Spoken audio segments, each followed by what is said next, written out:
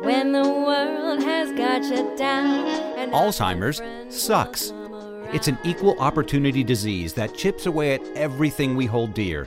And to date, there's no cure. So until there is, we continue to fight with the most powerful tool in our arsenal, love. This is Love Conquers Alls, a real and really positive podcast that takes a deep dive into everything Alzheimer's, the good, the bad, and everything in between. And now, here's your hosts, Susie Singer-Carter and Cassie Cruz. all you gotta do is sing a song. Hello, I'm Susie Singer-Carter.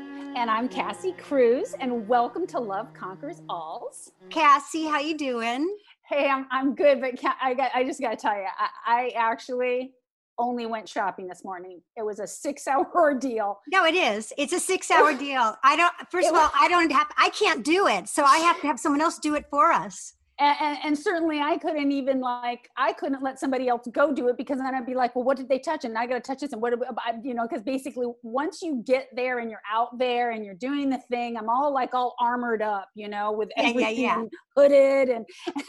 And then when I get home, then it's a whole ordeal, every single piece. I leave the bag outside. I bring it in. I'm like, yeah. Well, you're good. You're good. I don't know. Actually, I make so many mistakes. I'd be like, oh, if there was COVID-19 around, I'm sure I brought it in somewhere. You know what I mean? Because oh no, I touched it. Oh my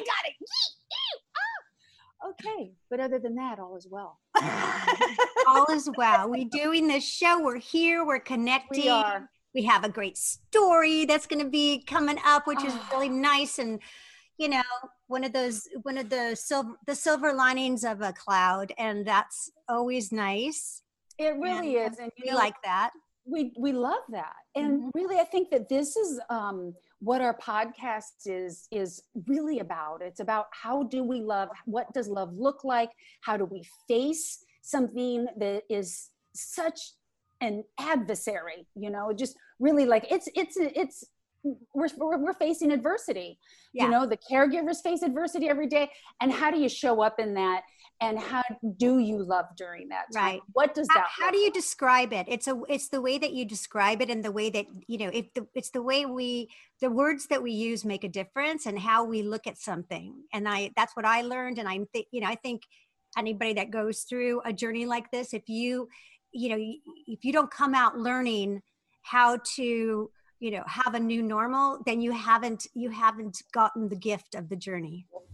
Well, I love that that's what you said, because that's exactly, we're doing something a little bit different today, because we're actually going to listen to an incredible woman's love story. Mm-hmm. And we just really thought that this would be just a really nice opportunity to just really talk about the journey with someone that has went through it, and there will be a beginning and a middle and an end, and we're all going to understand that end is going to incorporate somebody that has dementia and Alzheimer's, and what that looks like, and how to address that. So we have 2 guests today. Beautiful. I know. I'm going to introduce Serena Vincent first. She is an actor and an author, best known for films Cabin Fever and Not Another Teen Movie, and television shows such as Power Rangers, and Disney's Stuck in the Middle, where she's an awesome mom. She's fantastic. She's absolutely gorgeous. She's Wasn't beautiful. she in your movie too? She's smart. By the way, yes, she was. She was in Broken Memories as well. What? Tuesday. I know, but I was super, super lucky that we got her to participate and take this part of Sarah, who played the daughter of the person who had Alzheimer's, and she was in pretty much denial. And that's how that role played out. Right. Serena and Sarah are totally different people, but Sarah, as Sarah, the character, she did a fantastic job portraying. She did. What that is like for that person, because that person has their story too in that world. And it's like, no, somebody's taking advantage, and we have to make sure that it's done a certain way, and it's very black and white to them. And that's the truth for that person.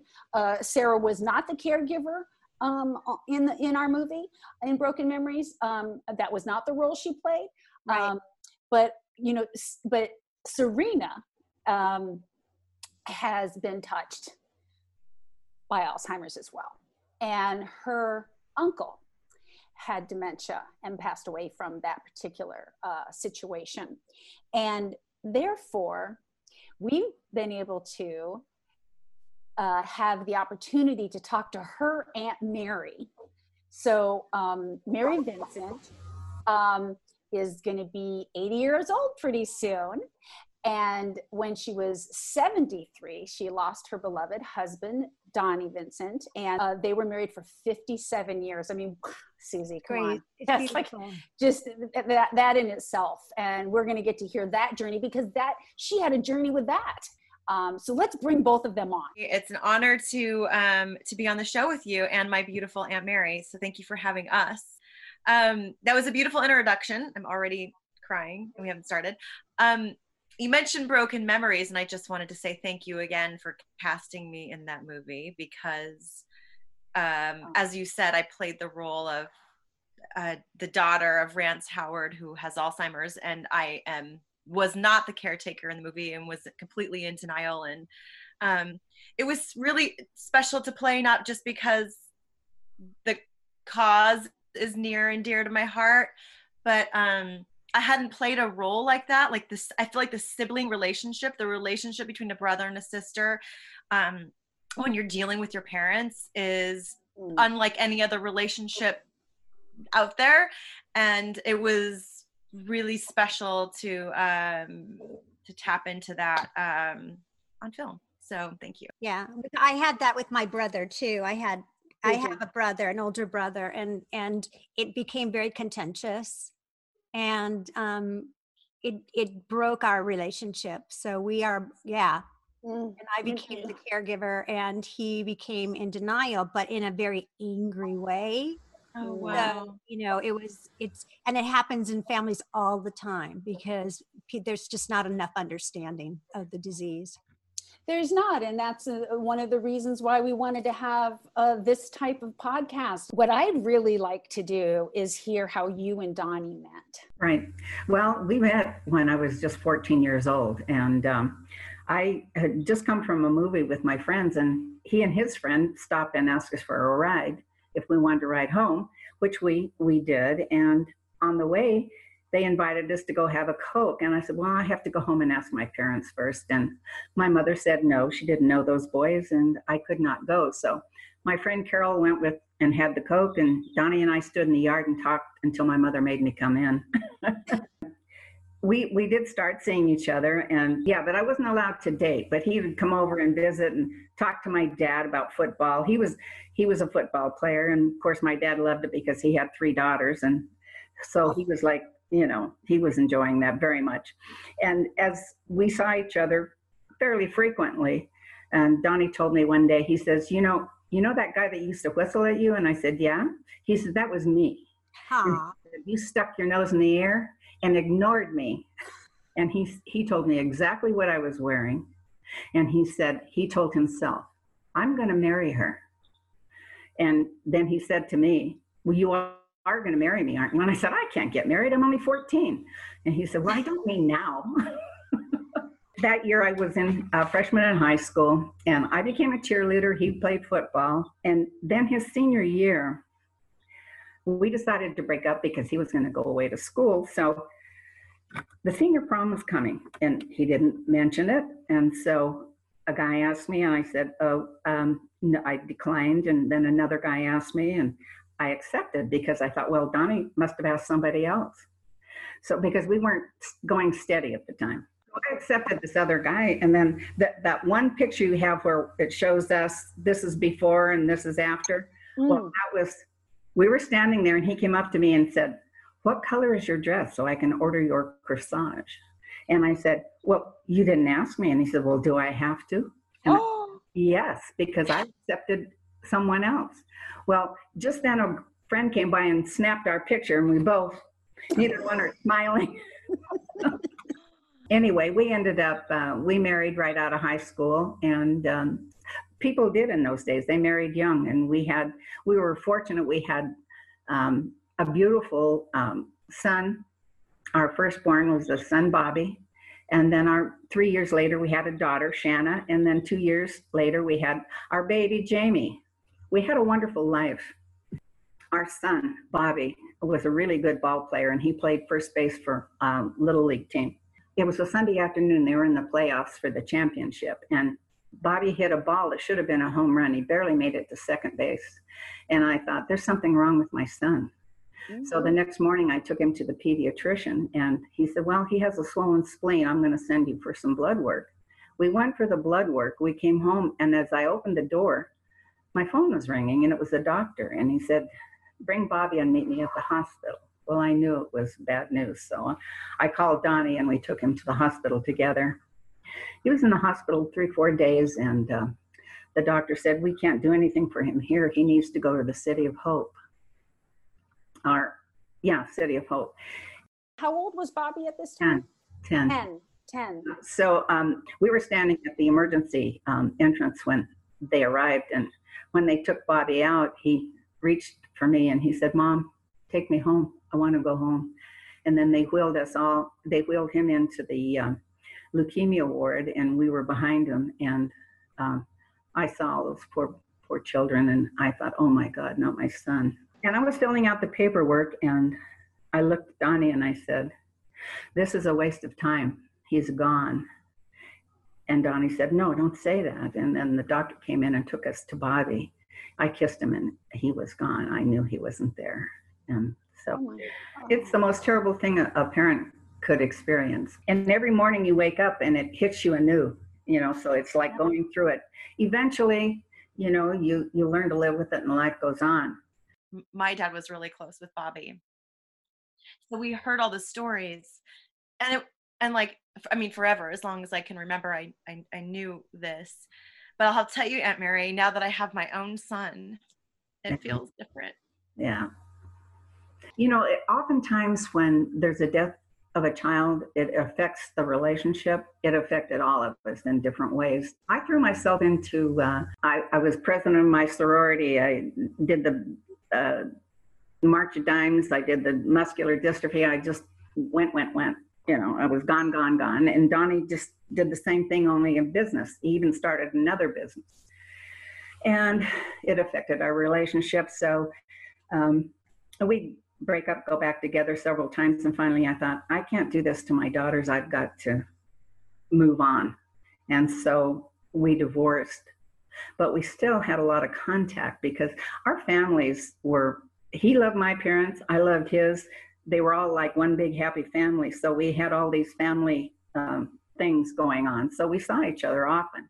Anyway, a long story short, he dated, I dated. I ended up, I was going to marry I did marry another person named Joe.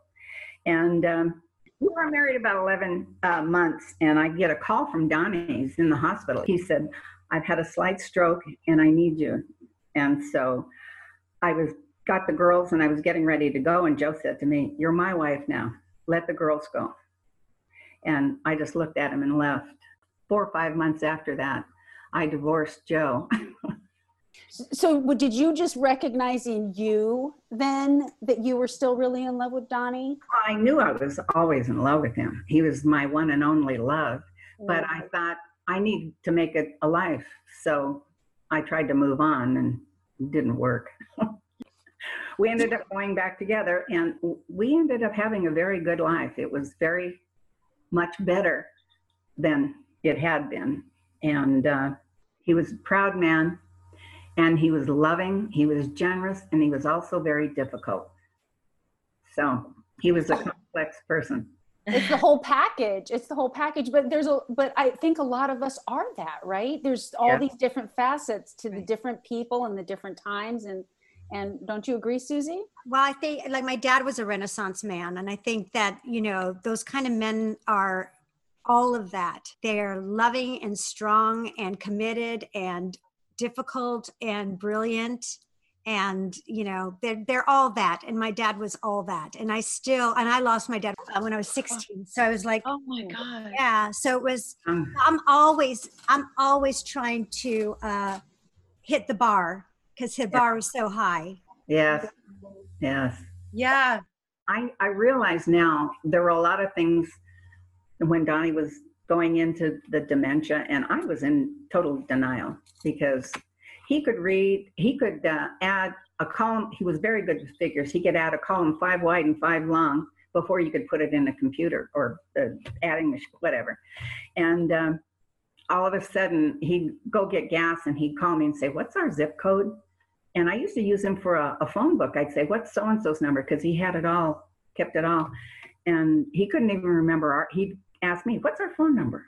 You know, but I think I didn't want to admit that there was a problem. Well, of course.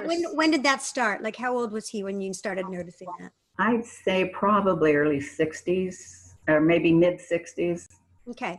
It was about 8 years total, you know, a little more counting the time I was in denial. But Right. and we'd go out and he'd hand me the check and say, here, you take care of this.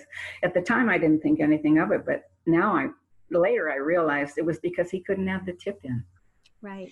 It's You know. because he was covering, right? And he's not going, and he's a proud man, and he's certainly not going to tell you he can't do something. Yeah, and he had excellent social skills.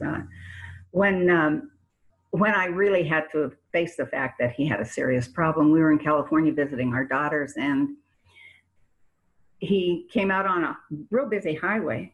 He'd driven all the way down, drove out on a busy highway and stopped right in the middle. I said, you can't stop, pull over, pull over. So he pulled over and I said, what's wrong? He says, I don't know where to go. Was that the time that you went, aha? Yeah, Or- I thought, well, I kind of knew before a little, but But you didn't want to know. no. I took him to a doctor and she gave him those stupid tests like what's the draw clock and what's Right. the date, you know, that tells you nothing unless you're And- already gone. And he was fine with all that test. Yeah. So that test he passed, Yeah. no problem. There's nothing wrong with him. He's fine.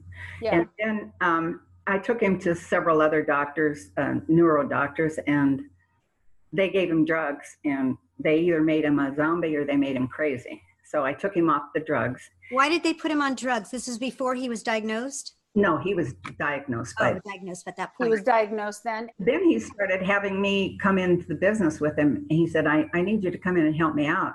And he'd hand me a contract and he'd say, first time he said, read this and give me your take on it. Well, I didn't think anything of it because we shared all that stuff pretty much anyway. But then he started saying, read this contract and tell me what it says. And I thought, you know, and then I was supposed to only work a couple hours a day, and I ended up just working full time. And then I discovered all kinds of things where employees had been stealing and all kinds of things. So I put the business up for sale. I thought, you know, this can't happen. And we sold it, and he retired. And we were all up in PO, which is where we have the family home, and we had all friends. We were having a good time. And we were all sitting in the kitchen drinking coffee, and Donnie comes in, he's standing there, and he had a strange look on his face. And I said, are you all right? And he said, no, I know you're mine, but I don't know what your name is. And oh my God, he's had a stroke. So of course we called the ambulance. They took him to, by ambulance to the hospital. And in the interim, he'd lost his ability to speak properly. He'd leave out adjectives, and it was kind of like a pidgin English, if you were, you know, I don't know what else to call it. And we never left him alone. Somebody was with him 24/7. And we had just talked to the neuro doctor, and she had said, neurologist, and she said, well, this is as good as he's going to get. So you need to prepare. And I said, well, I'm sorry, but I don't accept that. He's going to get better. And she said, that's my professional opinion. You know, you do what you have to do. So Jimmy, her dad, and my daughters and I were standing outside the room discussing what our next step should be. And my girlfriend had stayed in the room with him, and she came out and she said, Mary, you got to come in here. Donnie's talking to Bobby. So we go in, and he's talking normally. To Bobby. Yes, and then he's arguing with God and saying, I don't want to go back. I want to stay with my boy. And then all of a sudden the door bursts open, in come the crash carts, and they shoot us out. And about 10 minutes later, they let us back in, and they said, false alarm, he's fine. And I'm thinking when he's talking normally, oh, we've had a miracle, he's been healed. we go back in and he's talking of Jimmy. Asked him, he said, Donnie, will you, of course, we're all crying. And he said, can you tell us what just happened? And he said, Ib died. And I thought, oh, no, we didn't have a miracle. He's not healed. And he tried to explain what happened, and he was euphoric. He said, I saw my boy, and God said, no, you can't stay. You have to go back. And the only thing matters, love. Love all matters. And everybody that came in, he told them he loved them. It was mostly all family anyway, and friends. But, and to the day, until the day he died, if he loved you, he told you. Yeah. He always said, I love you, right? He told me, yeah. I mean, I don't remember him telling me he loved me at all growing up. And then after this, he told me he loved me every single time I saw him. And like genuine. Yeah. Genuine. Oh yeah, it was genuine. It was heartfelt. Did Donnie have a stroke then? Is that what was the precursor to the dementia? Yes. Because that's a different kind of dementia and a different, I mean, that is Alzheimer's, but it's also triggered by that. And that, and it causes, which is interesting because, you know, sometimes you don't know where it emanates from. Exactly. Yeah. It didn't start right away. I mean, he recovered. He got his full speech back. Right. If you met him, and he, like I said, he had such great social skills. You would never know he'd ever had a stroke or anything. I'm sure you assumed that everything was. I did. In fact, we had a wonderful life after that still, you know. And when I took him to UCLA, it was after the driving incident. The doctor had Donnie go in the corner with the speech therapist, and he stayed here with me. And he said, how do you think he's come back? And I said, oh, over 90%. And he shook his head no. And he said, I'm going to tell 2 jokes. I want you to laugh at the first one and not laugh at the second. And then he brought Donnie over. He told the joke. I laughed. Donnie laughed. He told the second joke. I didn't laugh. Donnie didn't laugh. So he said, what he's doing is he's getting his cues from you. Right. Great social skills. Wow. Yeah, and he was very loving and gregarious. So, you know, it covered up a lot. And very handsome. And charming. Yes. Right? All of that. And Serena, I have a question for you. Did you see a huge change when this occurred? Can you recall this time? Oh, Aunt Mary's absolutely. Talking about? My uncle Donnie and my dad and all of my uncles, they were all very tough, proud men that you didn't mess with them. You don't mess with them. I'll tell you a story real quick. When I was in 7th grade, I had an interview for National Junior Honor Society, and I was in there with the dean of the school to be interviewed. And he said, Serena Vincent, any relation to Richie Vincent and Donnie Vincent and Jimmy Vincent? And I said, yeah, those are my uncles. It's my dad. And he said, they beat me up in high school. Oh, jeez. And I said, actually, my dad actually wasn't part of that because he was younger. And I said, oh gosh. It was probably. Well, I'm so sorry. Uh-oh. So they were fierce. Like, you did not mess with them. And they were everybody's friends and super loving, but you don't. They were very popular though. What'd you say? They were very popular and very popular. But you don't mess with them. So, so to answer your question, like they were just all strong men, and my uncle was a strong, proud, loving man. So the change that I saw after, I guess, was that he softened in this way. He was always loving and always generous, but like softened in this way that every time I saw him, he told me he loved me genuinely. That's very common to see, you know, that all the social filters start to fall away when people get vulnerable, and you really see who they are on the inside, and it's beautiful. Like my mom, when she was growing up, as a baby, all through her childhood, everyone on the East Coast, all my aunts and uncles called her Lovey, and I didn't know why she was called Lovey.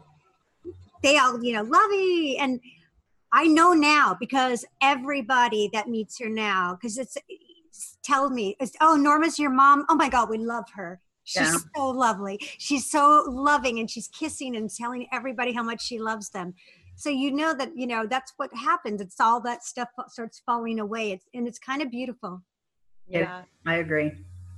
Then this particular situation happened, and I'm sure it didn't always feel okay, but you also, I'm sure, felt very lucky because you were together.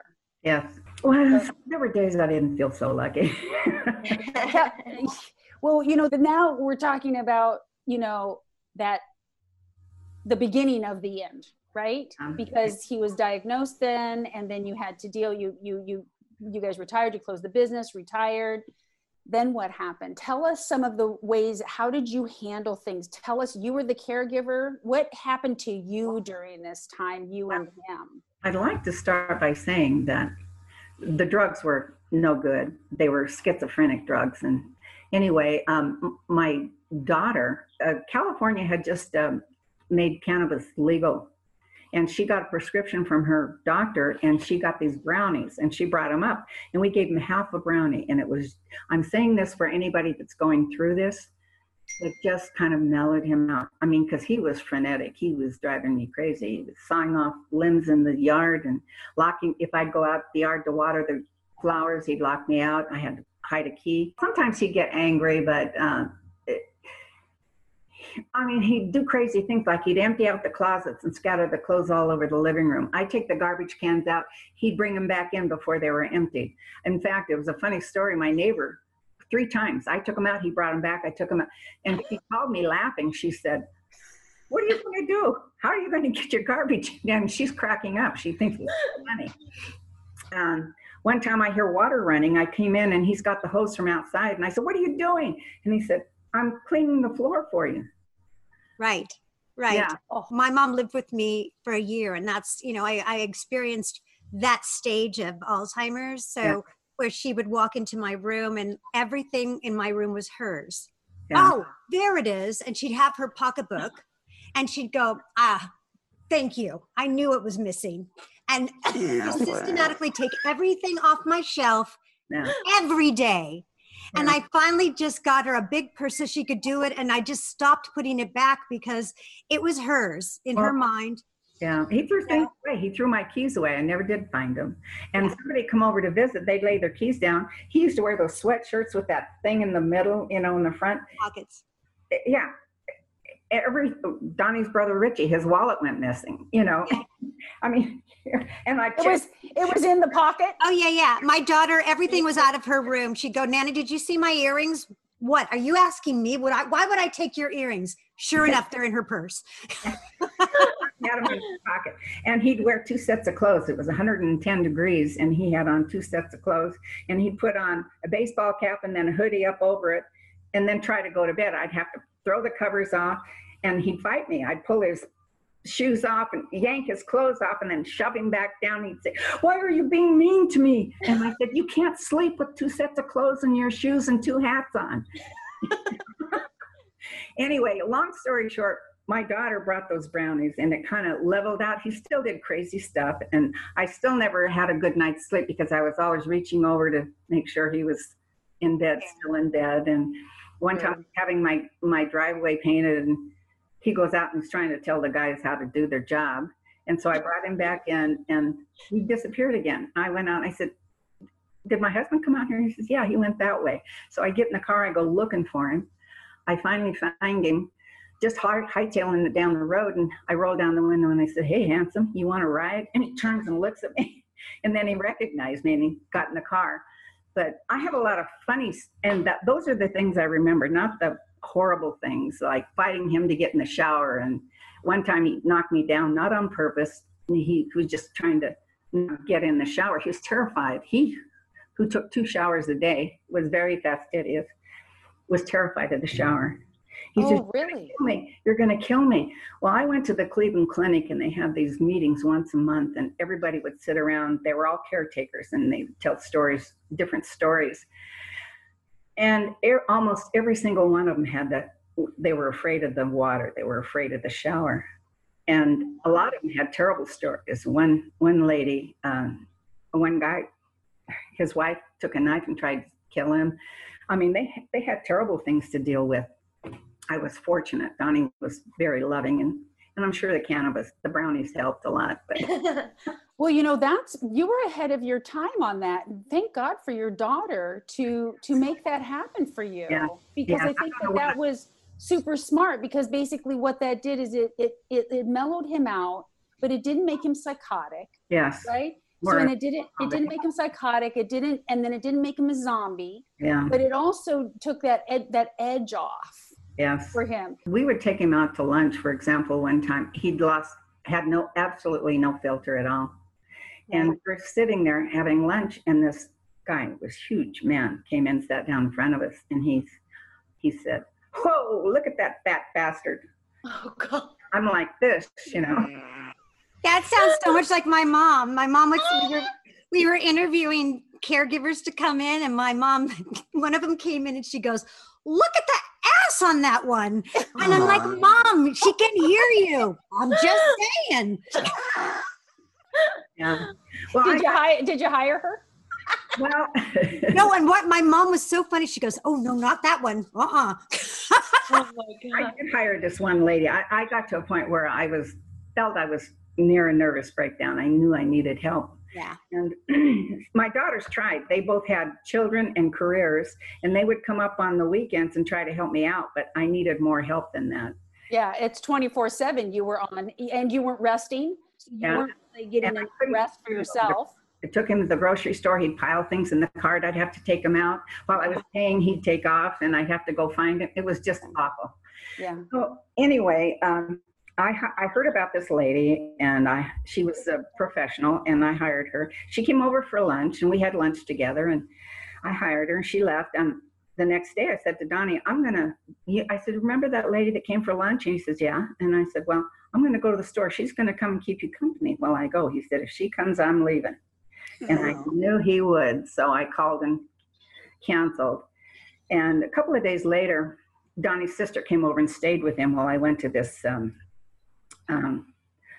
library dedication thing. And I ran into a friend I hadn't seen in a long time, and I asked her how she was, and she says, "Well, not too good. I lost my husband 3 months ago."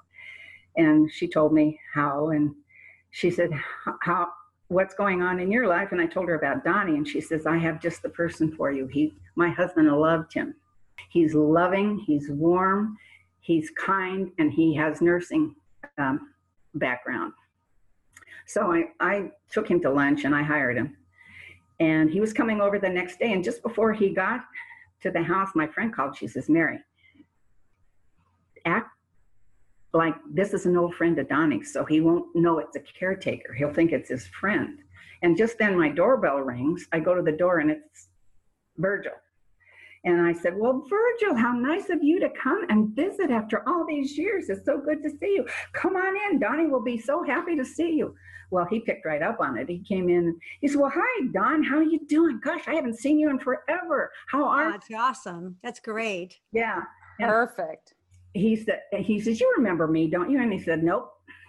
And so Virgil sat down and started talking to him. And pretty soon Virgil says, "Hey, Don, I feel like going for a ride. Do you want to go for a ride with me?" He says, "Yeah, sounds good." So 2 hours they were gone. I was like, "Oh my God, I got all this stuff done." I was thrilled. But this guy, he was wonderful. And Donnie couldn't remember his name. He called him. And on the days him didn't come, Donnie would say, "Oh, where's him? Isn't he coming today?" You know? So he just became part of our family. He was wonderful. And I hope that anyone going through this could get a helper like he was. Everybody needs a him. Oh, everybody needs a him. Yeah. Everyone. And you know what's beautiful is I really love, remember in our movie Broken Memories, Serena, that like hit the caregiver for the Rance Howard's character, Jasper, she went along with whatever he was doing. Yeah. And it made it easier. Rather than trying to fit them into our reality, they're in their own world, and it's not part of our reality anymore. And he had this thing where his reflection in the mirror was his friend. And at first I tried to convince him. I'd point to me, and I'd say, "Who's that?" And he'd say, "Well, that's you." And I'd say, "Well, who's that?" And he said, "That's my friend." So every morning I would have to say hello to his friend. And wow. we had a dog, and he loved the dog. He called the dog the baby, and he would carry the dog around all the time. And one morning, we're in the bathroom. I'm getting him cleaned up, and he hands the baby to the man in the mirror. Wow. That's really interesting. He really had that much of a disconnect on that he thought that was his friend. How fascinating. Yeah. And one time I was getting out of the shower, and he came in and he says, "Oh, I'm so sorry." I don't know who he thought I was, Sure. but I wasn't his wife at that time. But then there were times he'd have lucid moments, and he would say, like one time he said to me, "Mary, what have I done to you? What have I done to you?" Oh, because he knew. And then we're talking about babies, and we get to see Serena's baby. Yes, our Hi, little baby. Hi, Aunt Mary. hi, honey. Can you blow kisses? Hi, sweetheart. Blow Aunt Mary kisses. God, she's getting so big, Serena. I know, he's giant. Yeah. He's gorgeous. I have a couple of little stories I'd like to share about Don. I think they're funny, and it kind of kept things from going crazy. But one of them was, I started taking him to lunch at 2:00 because the lunch crowd was gone and the dinner crowd wasn't there yet. So this day I take him to his favorite Mexican restaurant, and he had to go to the bathroom. So we were the only ones there. So I took him in the ladies' room, and he looks in the mirror and he says, "Hey, I didn't see you come in." He says, "I have a shirt exactly like that one." And another time, I'm on the computer. Every time I'm on the computer, he wants my attention. He does not want me on the computer. He keeps bugging me. And I said, "Just leave me alone for 5 minutes and let me pay these bills." And then, and he says, "I had this girl, and she was young, and she was beautiful, and she was mine." And I said, "I'm happy for you, honey." And I continue typing. So I have this chest with pictures in it, and he's going through them, and I'm thinking, oh, good, that'll keep him occupied for a while. Well, he comes out with this picture, and it's a picture of his brother's wedding, and he points to this girl, and it's me when I was about 20, and he said, "See her, she was mine." And I said, "Well, that's me." And he says, "Oh, no, it isn't."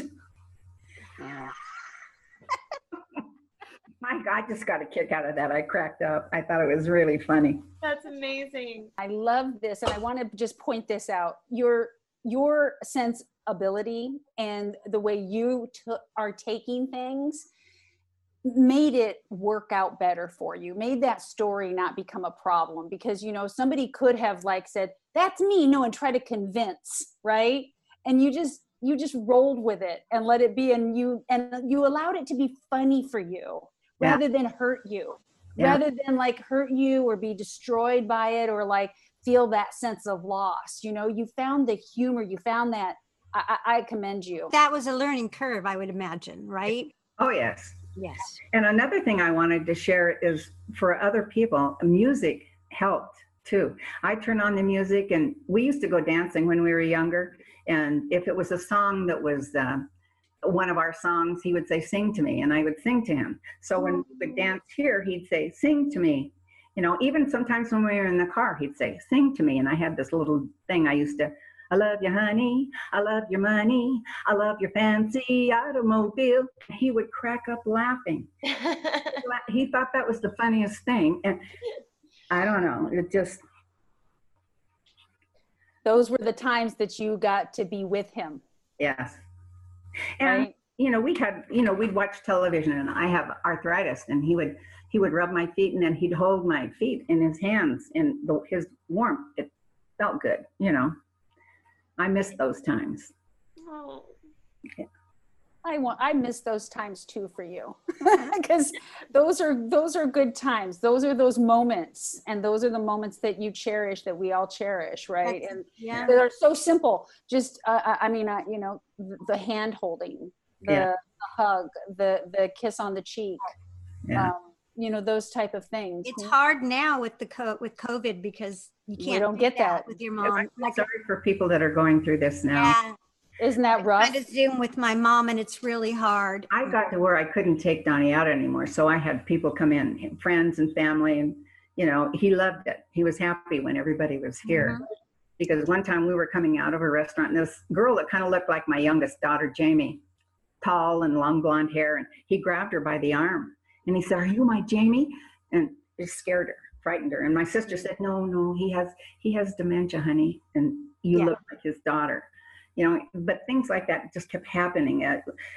He loved babies, and he'd see a baby and he'd grab their hand and kiss it, and the mothers would be horrified, you know. Right.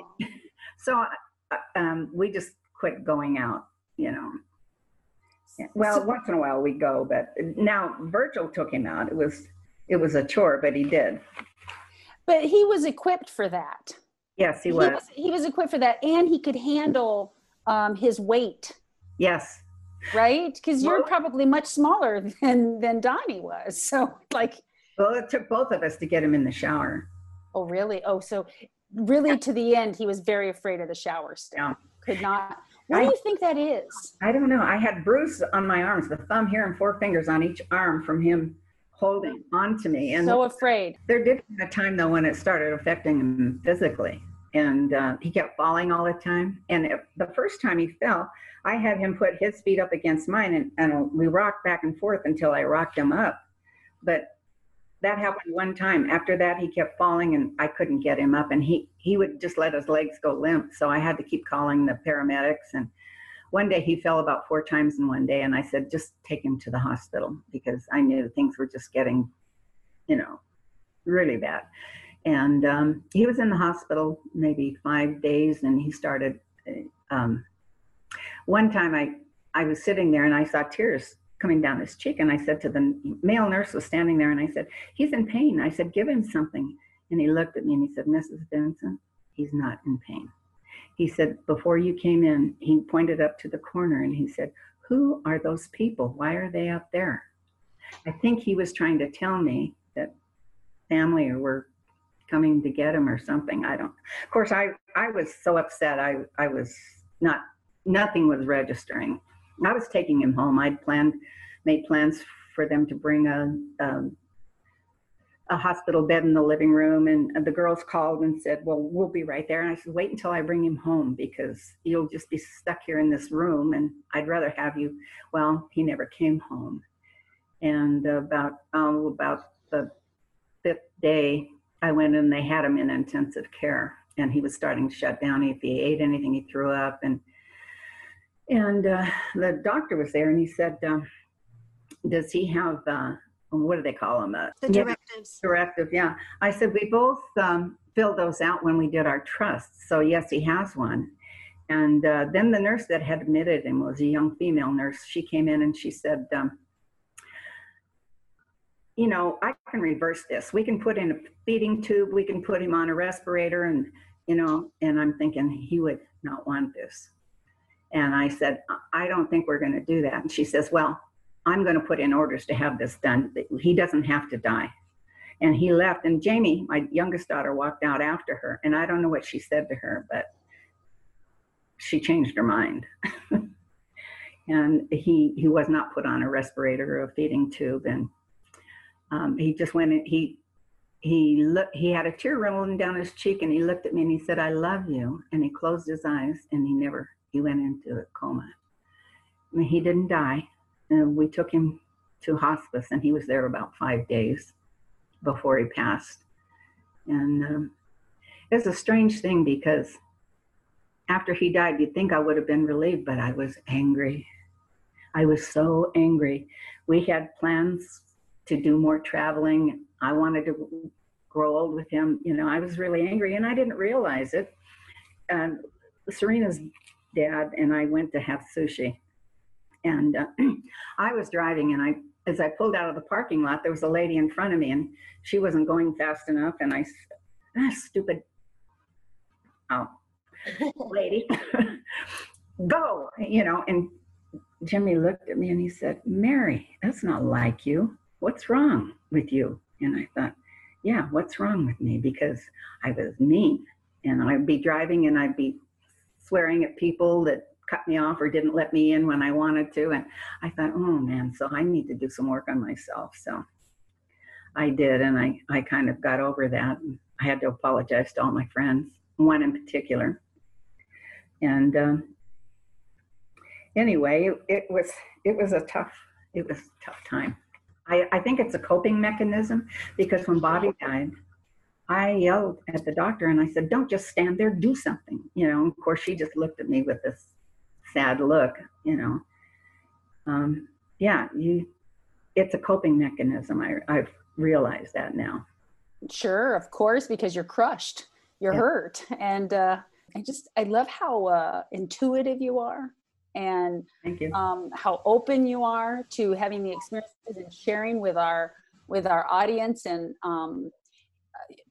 being just really vulnerable to say what the truth is and what everything looks like in life. I mean, thank you for the journey that you've taken us on today. I have a few little poems that I'd like to share, if you don't mind. We'd love it. Okay. This is Ode to Donnie, and it's, let's try and catch the wind, just we two, hand in hand. Where'er we go, we will not say it matters not, only that we're together. Somewhere in forever, we will dance again, and you will say, sing to me as you once did. And this is, I wrote this after I had a dream about him, and he was angry in the dream. And it said, have you come to me? Have you come to me in a dream? Is it you? I feel your presence. I pray it's true. I kiss those wild eyes until anger dissipates, and then we begin again. My heart aches for what may have been. I will wait forever to hold you again, my love. And this is my Donnie. In the morning when I wake, my first thoughts are of you. You are in my mind, my heart, and my psyche. I fear I will never again hear your voice, nor you mine. You are part of me and always will be. There is no other. And this is after he's gone. As the dawn breaks and I awake, I turn to you, but you're not there. In my mind, I touch each cheek with my lips, then your forehead. I feel you. I smell your scent, but only in my mind. And that's it. And that's it. It's beautiful. Thank you. Thank you. And that is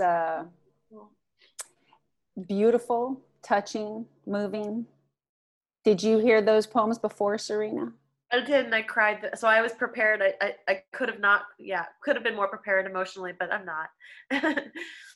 Well, I read them to her because I'm not a poet, and I just wanted to know. Yes, you are. Oh, yes, you are. You're a storyteller. You're a poet.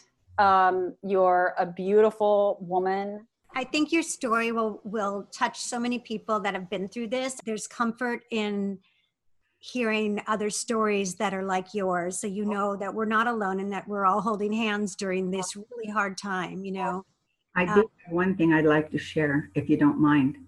I want to tell anyone going through this that if you lose your temper, if you're short, don't be mad at yourself.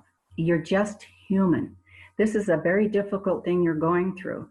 It's the hardest thing you'll probably ever go through. And I know two couples where the caretaker died before the spouse did because of so get help. That's right. You can't do it alone. That's 100% true.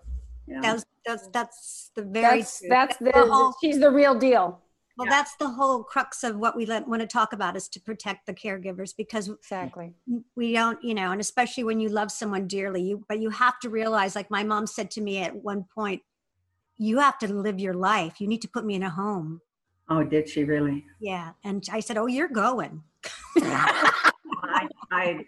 Donnie never got to where I don't think he was even aware of that. He just, by the time I accepted that he was actually in the throes of dementia, I didn't want to do it. But I didn't want to do it either. But my mother had those lapses, or those gifts of lucidity where she would just look at me and go. Yeah, it's like when he said, "What have I done to you?" Of course, and they know there are those moments, and it's very difficult for them, and that's a gift for him to have said that to you, and that was a gift for my mom to say to me, because she knows how dedicated I am to her, and I think that those are really important things to share with audience, people that don't know and don't have anyone else to share those stories with. Yes, because we can feel guilty and we can feel like we're not doing enough. I would beat myself up all the time. Oh, why did you do that? Why don't, he can't help it. And, Yeah. Serena, Mary, beautiful love story. Thank you for sharing your story with us. Thank you for involving us with your family. Susie, of course, I always thank you being the greatest partner ever and allowing this to unfold as it did and for Mary to be and Serena to be able to take us on this journey for Uncle Donnie. This is about Uncle Donnie. And love you, Uncle Donnie. Thank you to both of you. Susie, love to your mama. And Thank you. I just want to tell these two beautiful ladies how much I have enjoyed meeting them. And I hope I get to meet you in person one day. Oh, that would be lovely. Thank you. And it was a pleasure to meet both of you. Thank you. I've seen Serena up on the movie, and but it's nice to get to know you a little bit. Yeah. I just want to say thank you. Thank you, Serena. Say thank you, Mary. Thank you, of course, Susie. Thank you to all of our listeners. And please, if you like us, subscribe and share.